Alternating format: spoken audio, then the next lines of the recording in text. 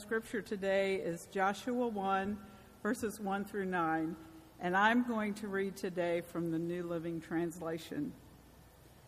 After the death of Moses, the Lord's servant, the Lord spoke to Joshua, son of Nun, Moses' assistant. He said, "Moses, my servant, is dead. Therefore, the time has come for you to lead these people, the Israelites, across the Jordan River into the land I am giving them.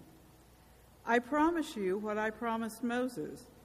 Wherever you set foot, you will be on land I have given you.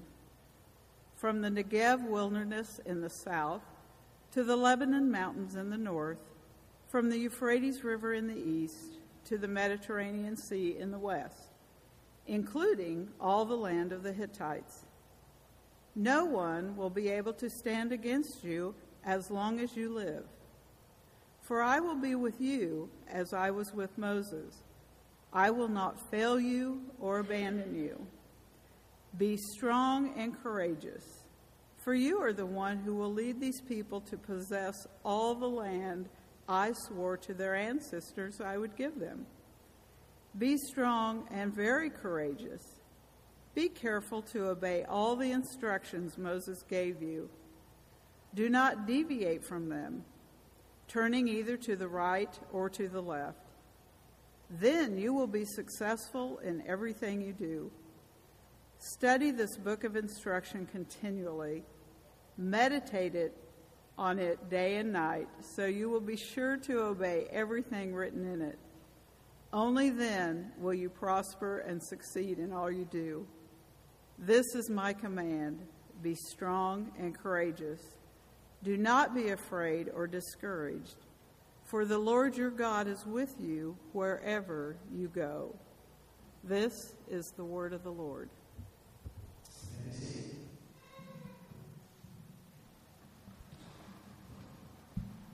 All right, good morning. I'm excited to be with you guys this morning, and I'm really excited to get to kick off this series that we're doing. I think it's a fun opportunity for us to kind of cheerlead to you how awesome VBS is. So I want to start, before we get into the text, I just want to say I really believe that our Vacation Bible School is one of the best things that our church does. Paul Martin, our children's pastor, does a fantastic job with a lot of key volunteers. It is a great environment. If you have a child from early childhood to 5th grade, we want you to sign up for that. It's something I really believe you're missing out on if you're not a part of. It is a week that is geared entirely towards teaching your children about the Word of God. It is awesome. So if your child is not signed up, you will have the opportunity in the coming weeks to do that. We would also ask that if you're somebody who enjoys being around kids, I would encourage you to get involved with VBS as a volunteer. There are some of you out there who are great with kids or great with crafts or leading games or leading songs or teaching. We can use your help in VBS. Please, I encourage you to get involved with that. And if you're like, hey, I'm not good at kids or any of those things, I've got good news. At VBS, we make a big mess. So if you're really good at picking up trash, there's even a role for you there too. There's tons of ways to get involved. I would encourage you, please talk to Paul about how you can do that. One way that you can do that today is, you might have noticed the giant T-shirt out in the foyer on the window back there. On that you will see 100 Post-it notes, and each one has a number, 1 through 100. And if you go back there and you take off one of those Post-it notes, you have the opportunity to donate to our T-shirt fund for VBS. So if you go and take off the number 5, you are committing to paying $5 towards our VBS T-shirt fund. So I would ask after service that you would be willing to go do that. Again, that's in the foyer against that back window. Another way that you can get involved in community with our church outside of Vacation Bible School, today you will notice that we have poster boards on either side of the room. These are for our students going to CIY Move. CIY Move is an awesome week coming up July 9th through 15th where our high school students get to go to Cleveland, Tennessee, and they spend a week just hearing the Word of God, worshiping with other high schoolers all around the country. It is awesome, and lives are truly changed during that time. But we need your help. We want you guys to be praying for our students before the trip, like the weeks leading up to it, during the trip while we're out there, but also even after the trip as well. So after the message, you will have an opportunity to go to either one of these sides of the room, you will see in one column there will be the name of a student, and next to it there will be a blank column. If you would take a marker and you would write your name next to that student's name, you are committing to praying for that student in the coming weeks. And when you go up there on the gray tables, you'll see this card. And it says, I commit to praying for, and there's a blank. So if you sign up for a student, if you would take this card and you would write their name down, you can take this with you, put it on your mirror, on your fridge, anywhere that you will be reminded to pray for that student. It has different things you can be praying for during the week. But we also want you to know that if you do that, we would ask that you would commit to something else as well. We leave Sunday, July 9th to go on this trip. If you sign up to pray for one of our students or our adult leaders that are going, I would ask that you would be willing to show up to the 11 a.m. service that Sunday on July 9th, because then you can come up and we'll have a time for you to actually get to pray for the student you signed up for, which will be a cool moment for you, but also for them to know that there's somebody here who's praying for them. So we would invite you guys after this service to sign up for that. You can sign up for more than one student. Multiple people can sign up for one student. We would ask that you really be proactive in partnering with us in that way. It's going to be an awesome week. With that, parents, if you are in the room right now and you have a student going to CIY, quick reminder, we have a meeting today at 3 p.m. in the church gym. So if you would be there for that. But everyone else, after this message, if you would be willing to go sign up for a student and take one of these cards, we would really appreciate your partnership in that, because it's a cool thing. Today, I get to tell you guys a story about crossing a river. Okay, has anybody here ever crossed a river? I know that sounds really metaphorical. We'll get to that later. But literally, have you ever crossed a river before? I got to. Okay, we have a few people in there. I once got to cross a river. I went on this trip in March of 2016. It's called the Wilderness Challenge, and it was a ton of fun. I did this actually for school credit. I was finishing up my last semester of college. We went out to the wilderness of Eminence, Missouri. And we spent 10 days in the woods, on the river, canoeing down, hiking through the woods with backpacks. It was a great time to be out in nature, sleep under the stars, forsake toilet paper. It was everything that you could want in a wilderness trip. And the goal of every day was to get from where we started to our next destination. So what I mean by that is every morning our guides would appoint 2 navigators. And so they would take the navigators aside in the morning and they'd lay the map down on the ground, and they say, we're here right now, we're in this spot. By the end of the day, we expect you to get us here, and they'd point somewhere else on the map. So it was our job to take our compasses and our map and try to navigate our team to the next destination. There were some days we got there pretty early, so spirits were high. We had plenty of time to set up camp, build a fire, and eat some food. But there was one night we didn't get to our spot till 2 in the morning. It was miserable. I was tired. I was sore. I smelled bad. I hadn't showered in days. But one day, we got to this river, and it was wide. It wasn't just like a little creek. It was this really wide river, and I don't want to embellish, but the current was really, really strong, and the water came up to around here on me, and I'm a pretty big dude.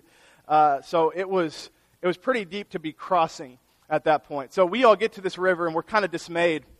We look down this way, we look down that way, and we say, well, is there an easy way around it? Like, is there a shallow place we can cross through? Surely there's got to be something. I think our guides knew what we were thinking, because they're saying, this is where we're going to cross, right here. And we said, oh, come on, you got to be kidding me. And they said, no, yeah, here, we'll show you how to cross the river, okay? It's going to be great. Although you should know that sometimes we have people out here who have lost their footing, and the current just sweeps them away down the river. It takes forever to find them.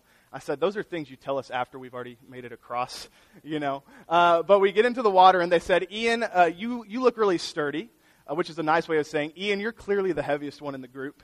And so they put me up in front. So I get in the water, and I'm facing the current as it's coming towards us. And then I have a person on either side of me, a little bit behind me, and then they each have a person behind them, and we make like this triangle formation facing the current, okay? And so our job was to move in synchronization. I was supposed to yell, right, left, right, left, and we would slowly make our way across this river. Before we started, one of the guys handed me a stick kind of like this. He said, here, take this stick. It's going to help you cross the river.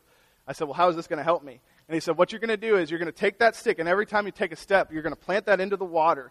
You're going to dig that into the riverbed, and the stick will take the brunt of the current, and it'll split it aside so that while you'll still feel some pressure, most of the current is going to be taken by the stick, and it'll split it off. And I was like, oh, okay, that's pretty cool. So we took that, and so we go right, left, and I dig it in.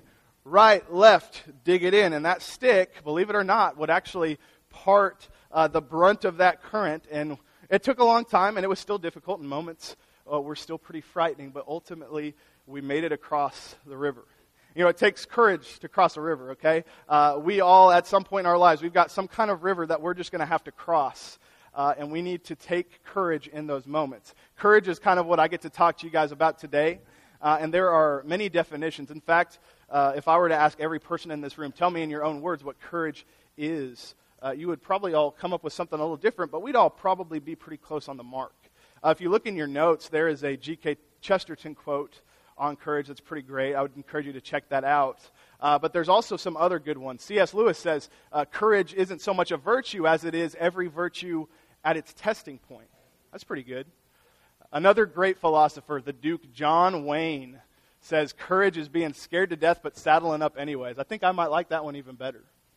I asked another number of my high school students at camp, what do you think of when you say courage? And I was impressed by their answers. They said things like, courage is knowing what's right and being convicted to do it.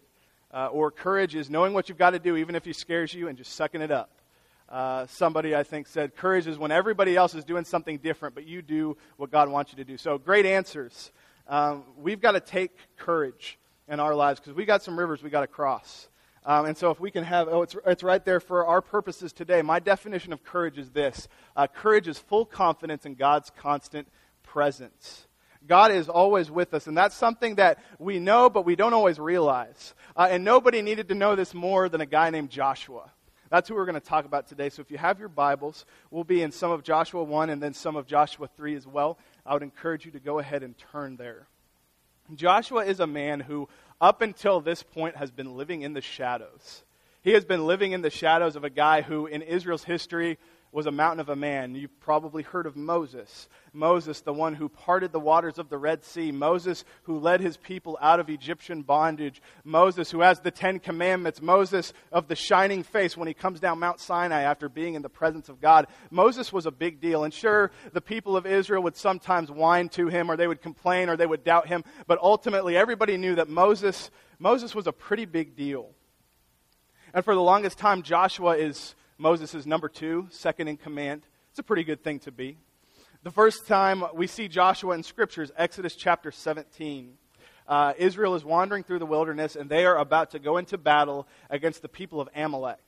Okay? And to fight the Amalekites, Moses appoints Joshua to lead his people into battle. Now, I'm sure Joshua is excited and fired up to get to bring glory to God. He's ready to roll. He's been waiting for this moment. But if you read that story, Joshua is not the one that we focus on. Some of you guys might be familiar with that battle. Scripture tells us in that chapter that during the battle, Moses found a high vantage point, and he would raise up his arms. And every time Moses held up his arms, Joshua and the people of Israel would overcome the enemy. But when he put them down, the Amalekites would begin to prevail. So it got to the point where Moses had a guy on either side of him holding up his arms to keep his arms raised so that Joshua could ultimately win the victory. So while Joshua crushes the Amalekites, Joshua is not the real hero of the story. And, I picture him down there, no doubt, fighting valiantly, barking out orders, being up there on the front line, swinging his sword. But I would guess that in little moments, he would risk a glance over his shoulder to make sure Moses is still up there. Can you imagine the sigh of relief out there on the battlefield when soldiers of Israel look back up and they say, oh, Moses is still there. Moses has got his hands up. We're okay. We've got Moses. We're fine. Well, in Joshua chapter 1, Moses is gone. And he is gone for good. And so it's time for somebody else to take the reins. It's time for somebody else to take courage and understand that God is there. So that's where we have our text. In Joshua chapter 1, God wastes no time. Verse 1, it says this, after the death of Moses, the servant of the Lord said to Joshua, the son of Nun, Moses' assistant, Moses, my servant, is dead. Therefore arise, go over the Jordan, you and all these people, into the land that I am giving to them, to the people of Israel. God tells them to go cross a river. And if I'm Joshua, I'm probably pretty nervous because Moses, those are some pretty big sandals to fill. Okay, and Joshua, sure, he's been, preparing for this moment, but when it hits him, it's probably bigger than he realized. We all have this fear of being compared to the people who went before us. Maybe in the workplace, you've filled a position that was formerly filled by somebody else who was really good at their job, and you worry, how am I being compared to that person? It's kind of like going to the Chicago Bulls to play for them and being handed the number 23 jersey. It's like, no, that's Michael Jordan's number. Don't give me that. I don't want people comparing me to the greatest of all time. That's Joshua's situation right here. He's been handed the 23 jersey. He's been said, hey, go be Moses. We need you to go be Moses. And Joshua, he's looking to God and he's saying, okay, we're going to be fine. God, as long as you don't make me do any of the things that Moses did, we'll be okay. And God said, first thing, I want you to go cross a body of water. And Moses said, oh, man.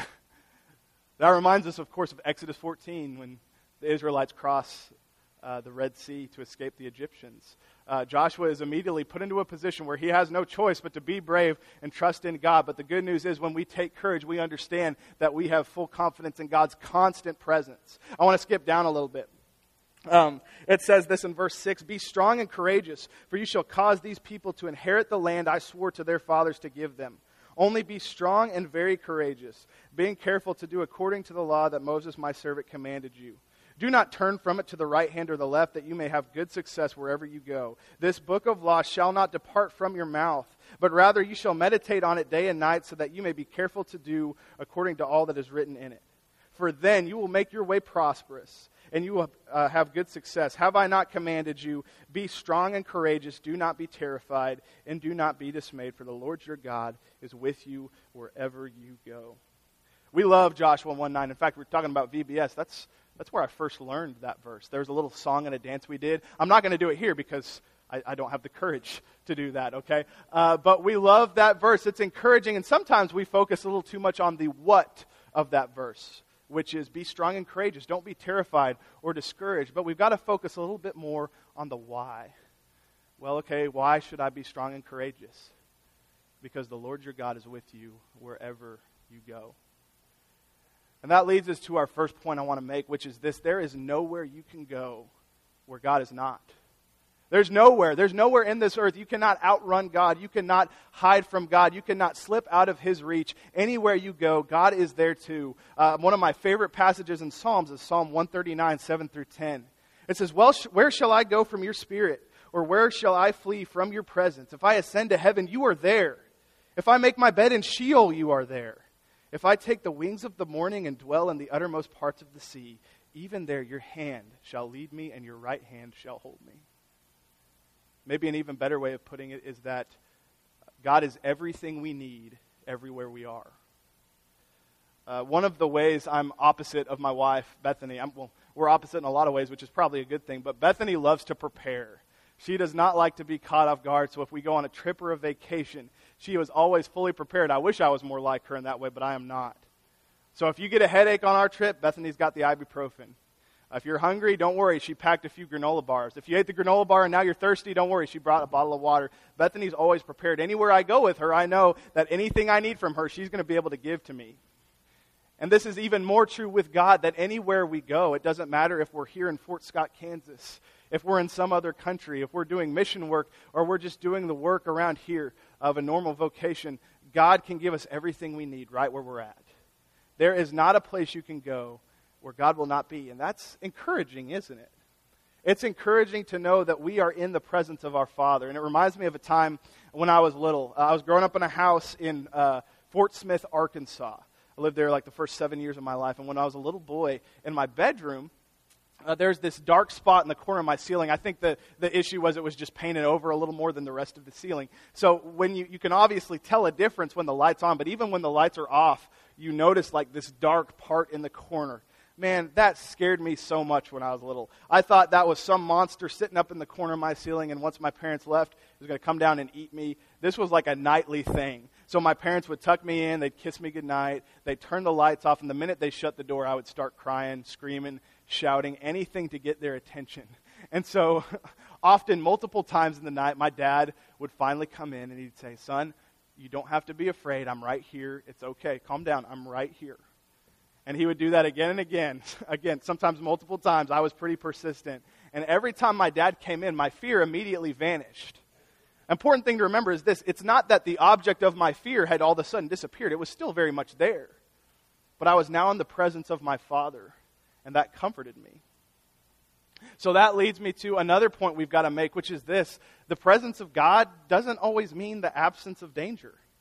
And I don't know if we face that truth all the time, but it is very true. The presence of God doesn't necessarily mean that things are going to be completely safe. Jesus never meant to make it sound like following him was going to be the comfortable thing to do.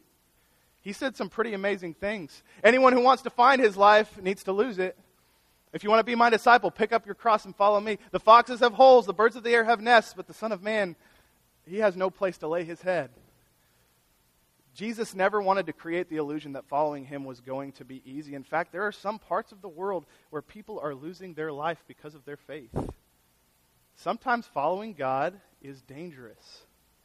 I think of Richard Wurmbrand. You might have heard of him. He's a great man of faith who did missions work to several countries and in multiple circumstances was put in prison for several years at a time.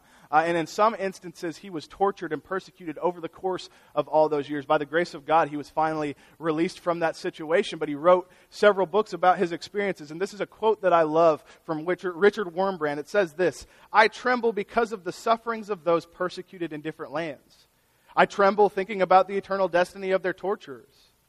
I tremble for Western Christians who don't help their persecuted brethren. In the depth of my heart, I would like to keep the beauty of my own vineyard and not be involved in such a huge fight. I would like so much to be somewhere in quietness and rest. But it is not possible. The quietness and rest for which I long would be an escape from reality and dangerous for my soul. The West sleeps and must be awakened to see the plight of the captive nations." And, you know, I look at the church here in America and we're very blessed, but sometimes I wonder, maybe the thing we need is a little bit of danger. Maybe the thing we need is an opportunity to show our courage, to show our full confidence that God is always with us, that he is always present. Sometimes we need to do a better job of crossing our rivers. And, you know, it's hard because we think, well, I live in Kansas, you know, everybody's friendly here, you know, I don't really know what to do. How can I be in danger? Everybody here goes to church. You know, it's almost weird if you live here and you don't go to church. What can I do to put my life in danger? I try to be a good Christian. I try to serve him. What can I do? And I don't really have the answer to that. I can't tell you what God has planned for your life, but I would say this: maybe the first step towards living more dangerously for Jesus is just being willing to get a little uncomfortable. Maybe for you, crossing your river is crossing your front lawn to go talk to your neighbor who doesn't believe in Jesus. And you fear the awkwardness of that conversation, or you fear the loss of that relationship, but you know at some point somebody's got to do it, and why not you? Maybe that's your moment to show full confidence that God is constantly present in your life. And an important thing we forget is this, that God, not only is he constantly with us, but he goes before us in that danger. If you go over to Joshua chapter 3, it says this in verse 3, the Lord is commanding Joshua on what to do, and he says, "Command the people, as soon as you see the ark of the covenant of the Lord your God being carried by the Levitical priests, you shall set out from your place and follow it. Yet there shall be a distance between you and it, about 2,000 cubits in length. Do not come near it in order that you may know the way you shall go, for you have not passed this way before." The Ark of the Covenant, if you're not familiar with this, it was this item that was created as a representation of the covenant that God made with Israel. It literally represented God's presence with those people. They would carry it around and be reminded that God is always with them. As they're getting ready to cross this scary, rushing, roaring river, God says, "I want the ark to go first, and you follow behind it, and don't get ahead of it, because you are going somewhere you've never been before." And to face the fear in our life, to face the rivers that we have to cross, we have to sometimes be willing to go into unfamiliar territory. Well, I'm not used to witnessing to my neighbors. That's weird. I'm not used to giving up my weekend to serve somebody in need. That's a little strange to me. But if God goes before you, it doesn't matter how unfamiliar that territory is. You remind yourself that he is there with you and he is there before you. And that's an encouraging thought. My encouragement to you guys, how can we live more uncomfortably in a specific sense? In our church right now, I really believe that there are talents in these chairs right now, talents that can be implemented in the ministry of this church. We talked about getting involved in VBS, but some of you guys are fantastic with children. Have you considered talking to Paul about getting involved in children's ministry? Some of you, believe it or not, are actually good with teenagers. please come have a conversation with me about how we can get you involved with our youth in some way. Some of you guys might have worship, musical talent. Some of you guys might just be willing to do anything around the church, whether that be yard work or just helping with some of our events. I don't know, but I would encourage you, if you're wanting to live more uncomfortably, get involved in this church right now doing ministry.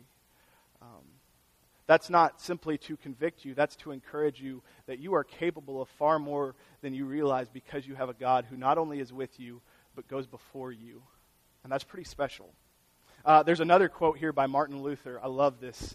It gets me fired up. He says this: "If the devil were wise enough and would stand by in silence and just let the gospel be preached, he would probably suffer less harm.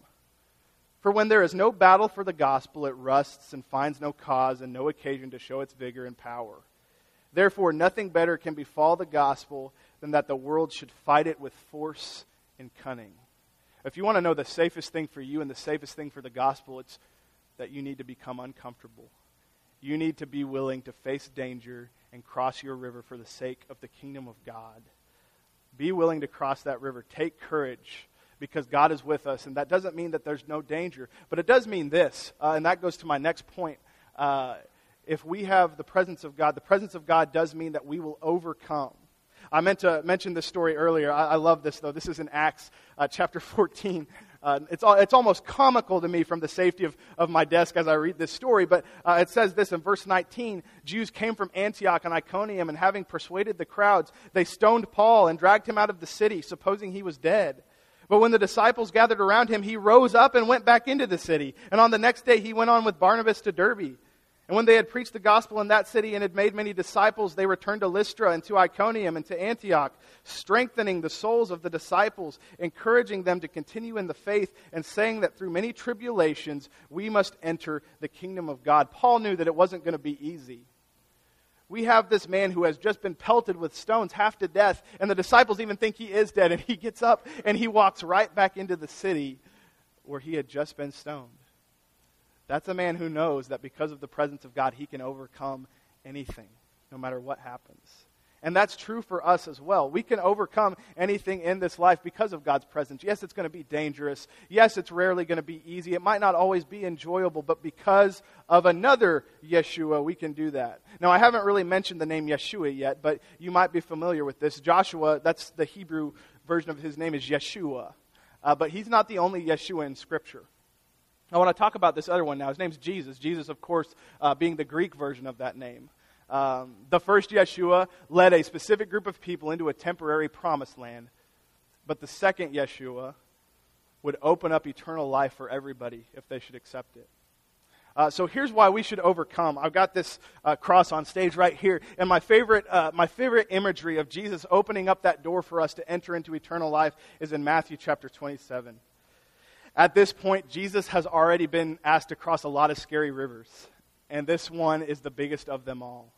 And early on, we see Jesus in the garden falling to his knees and saying, "Father, if you can take this cup, please let it be done. If you can get rid of the cross, if there's another way, please let that be done. But God, if this is your will, then I'm willing to cross that river." And in Matthew 27, we see Jesus on the cross being crucified. And it says...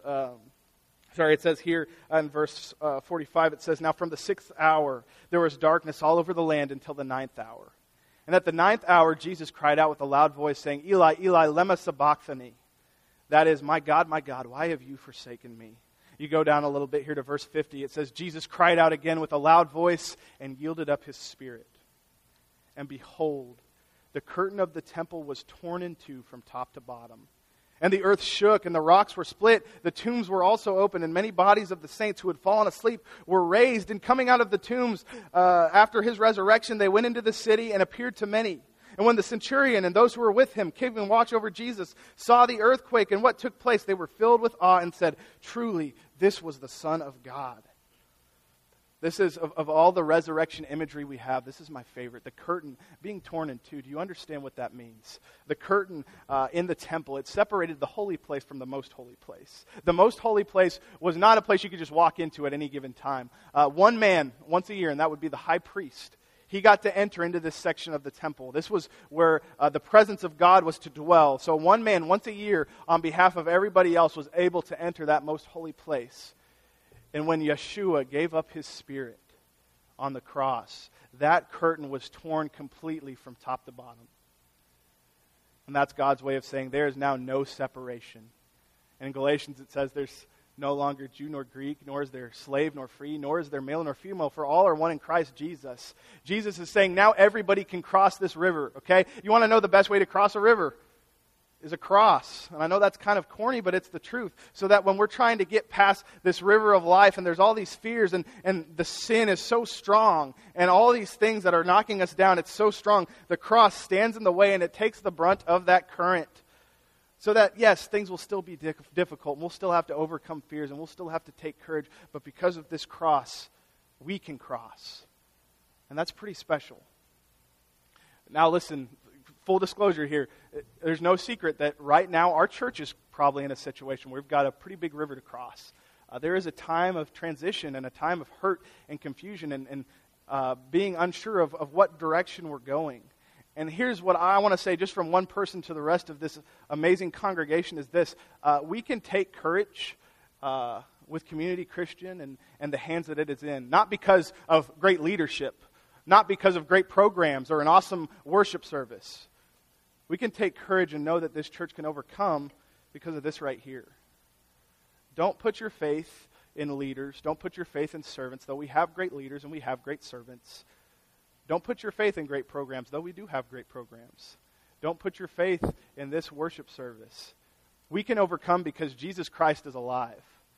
You can go talk to that neighbor who doesn't know Jesus, and you can overcome that fear because Jesus Christ is alive. There are people being persecuted in their faith in other countries, and they can overcome that because Jesus Christ is alive. There is nothing else, and I want you guys to know this. The same God that was with Moses and did all the amazing things through him, the same God that was with Joshua. In fact, he says there in Joshua 3, I'm going to do this to exalt you just as I exalted my servant Moses. So please, do not put your faith in people. Do not put your faith in programs or anything like that. Put your faith in the resurrection of Jesus, because when we cling to that and we realize that God is constantly present with us, then we can take courage. So I would encourage you guys to take that heart. Jesus says in John 16:33, I have told you these things so that in me you may have peace.